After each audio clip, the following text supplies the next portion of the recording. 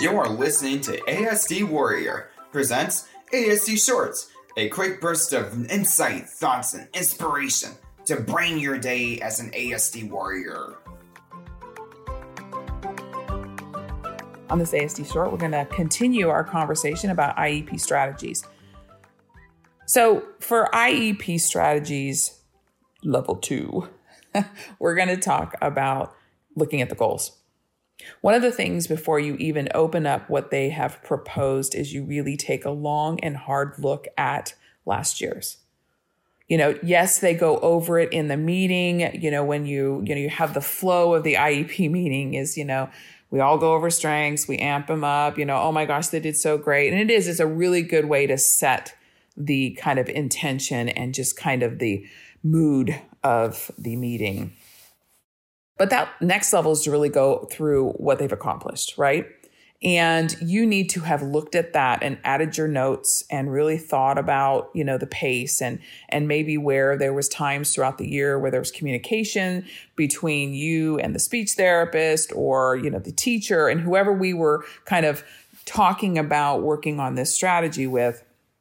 And see really what was going on, make notes and really be thoughtful, try to think back on, and if you get really ahead of this game, which, there are some parents out there that, they impress me so much. Yes, I'm talking about the binder parents, the sections, different things going on, they can flip through. And, I've always been like, whoa, that's a goal for me. I don't know that it's going to happen, but anyway, I digress. But to go through it through the year and make your notes would be exceptionally wonderful. I was never one of those people that did that very well. I always kind of had it in my head, not always great, but maybe making notes here and there in a journal, whatever kind of process you can put together to really add value. Because what we're trying to look at in some of those, review of previous goals is, yes, I know a lot of times the intention is for the teachers and the therapists. I mean, it's yes, we want it to be rewarding. We want to be like cheerleaders and like, oh my gosh, this was such a great year. And yet you're setting that mood and tone, right? And for them, they're trying to keep us out of the defensive bucket because, far too many meetings go that direction. And a lot of it is just miscommunication and not an understanding of expectations, but that will be another discussion. And so really going through and taking that time, right? Really looking at what they did, how they did it, where you had bumps in the road. What did you learn? How did you shift? Was there shifting? Did it happen fast enough?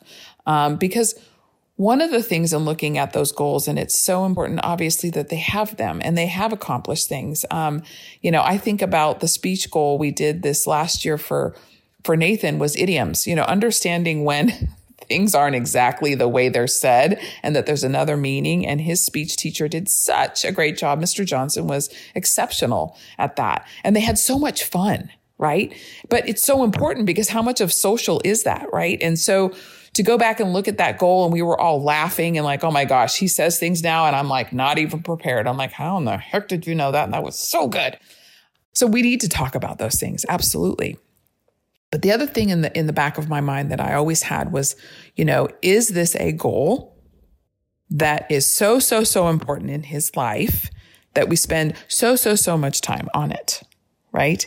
And I go back to when I talked about meeting that mom at a conference where I was at when I was working for the startup technology company and, how these things happen. And you know what I'm talking about, where you meet someone and you're like, whoa, that was a God moment. It was a spiritual moment. Whatever place you fall in your belief system, but it was a moment and it was supposed to happen, right? And she says to me, she's telling me all these things. My son works at UC Davis or one of those bigger colleges, and he's in the physics department. He's an engineer, and he still can't tell time. Still can't tell time. And I'm like, oh yeah. And she says, I stopped. I'm like, take it off the goals. It's not important. And sometimes you have some of those teachers that are like, yeah, but it's so important. Is it really? Is it really important? We all have phones, right? That tell us what time it is.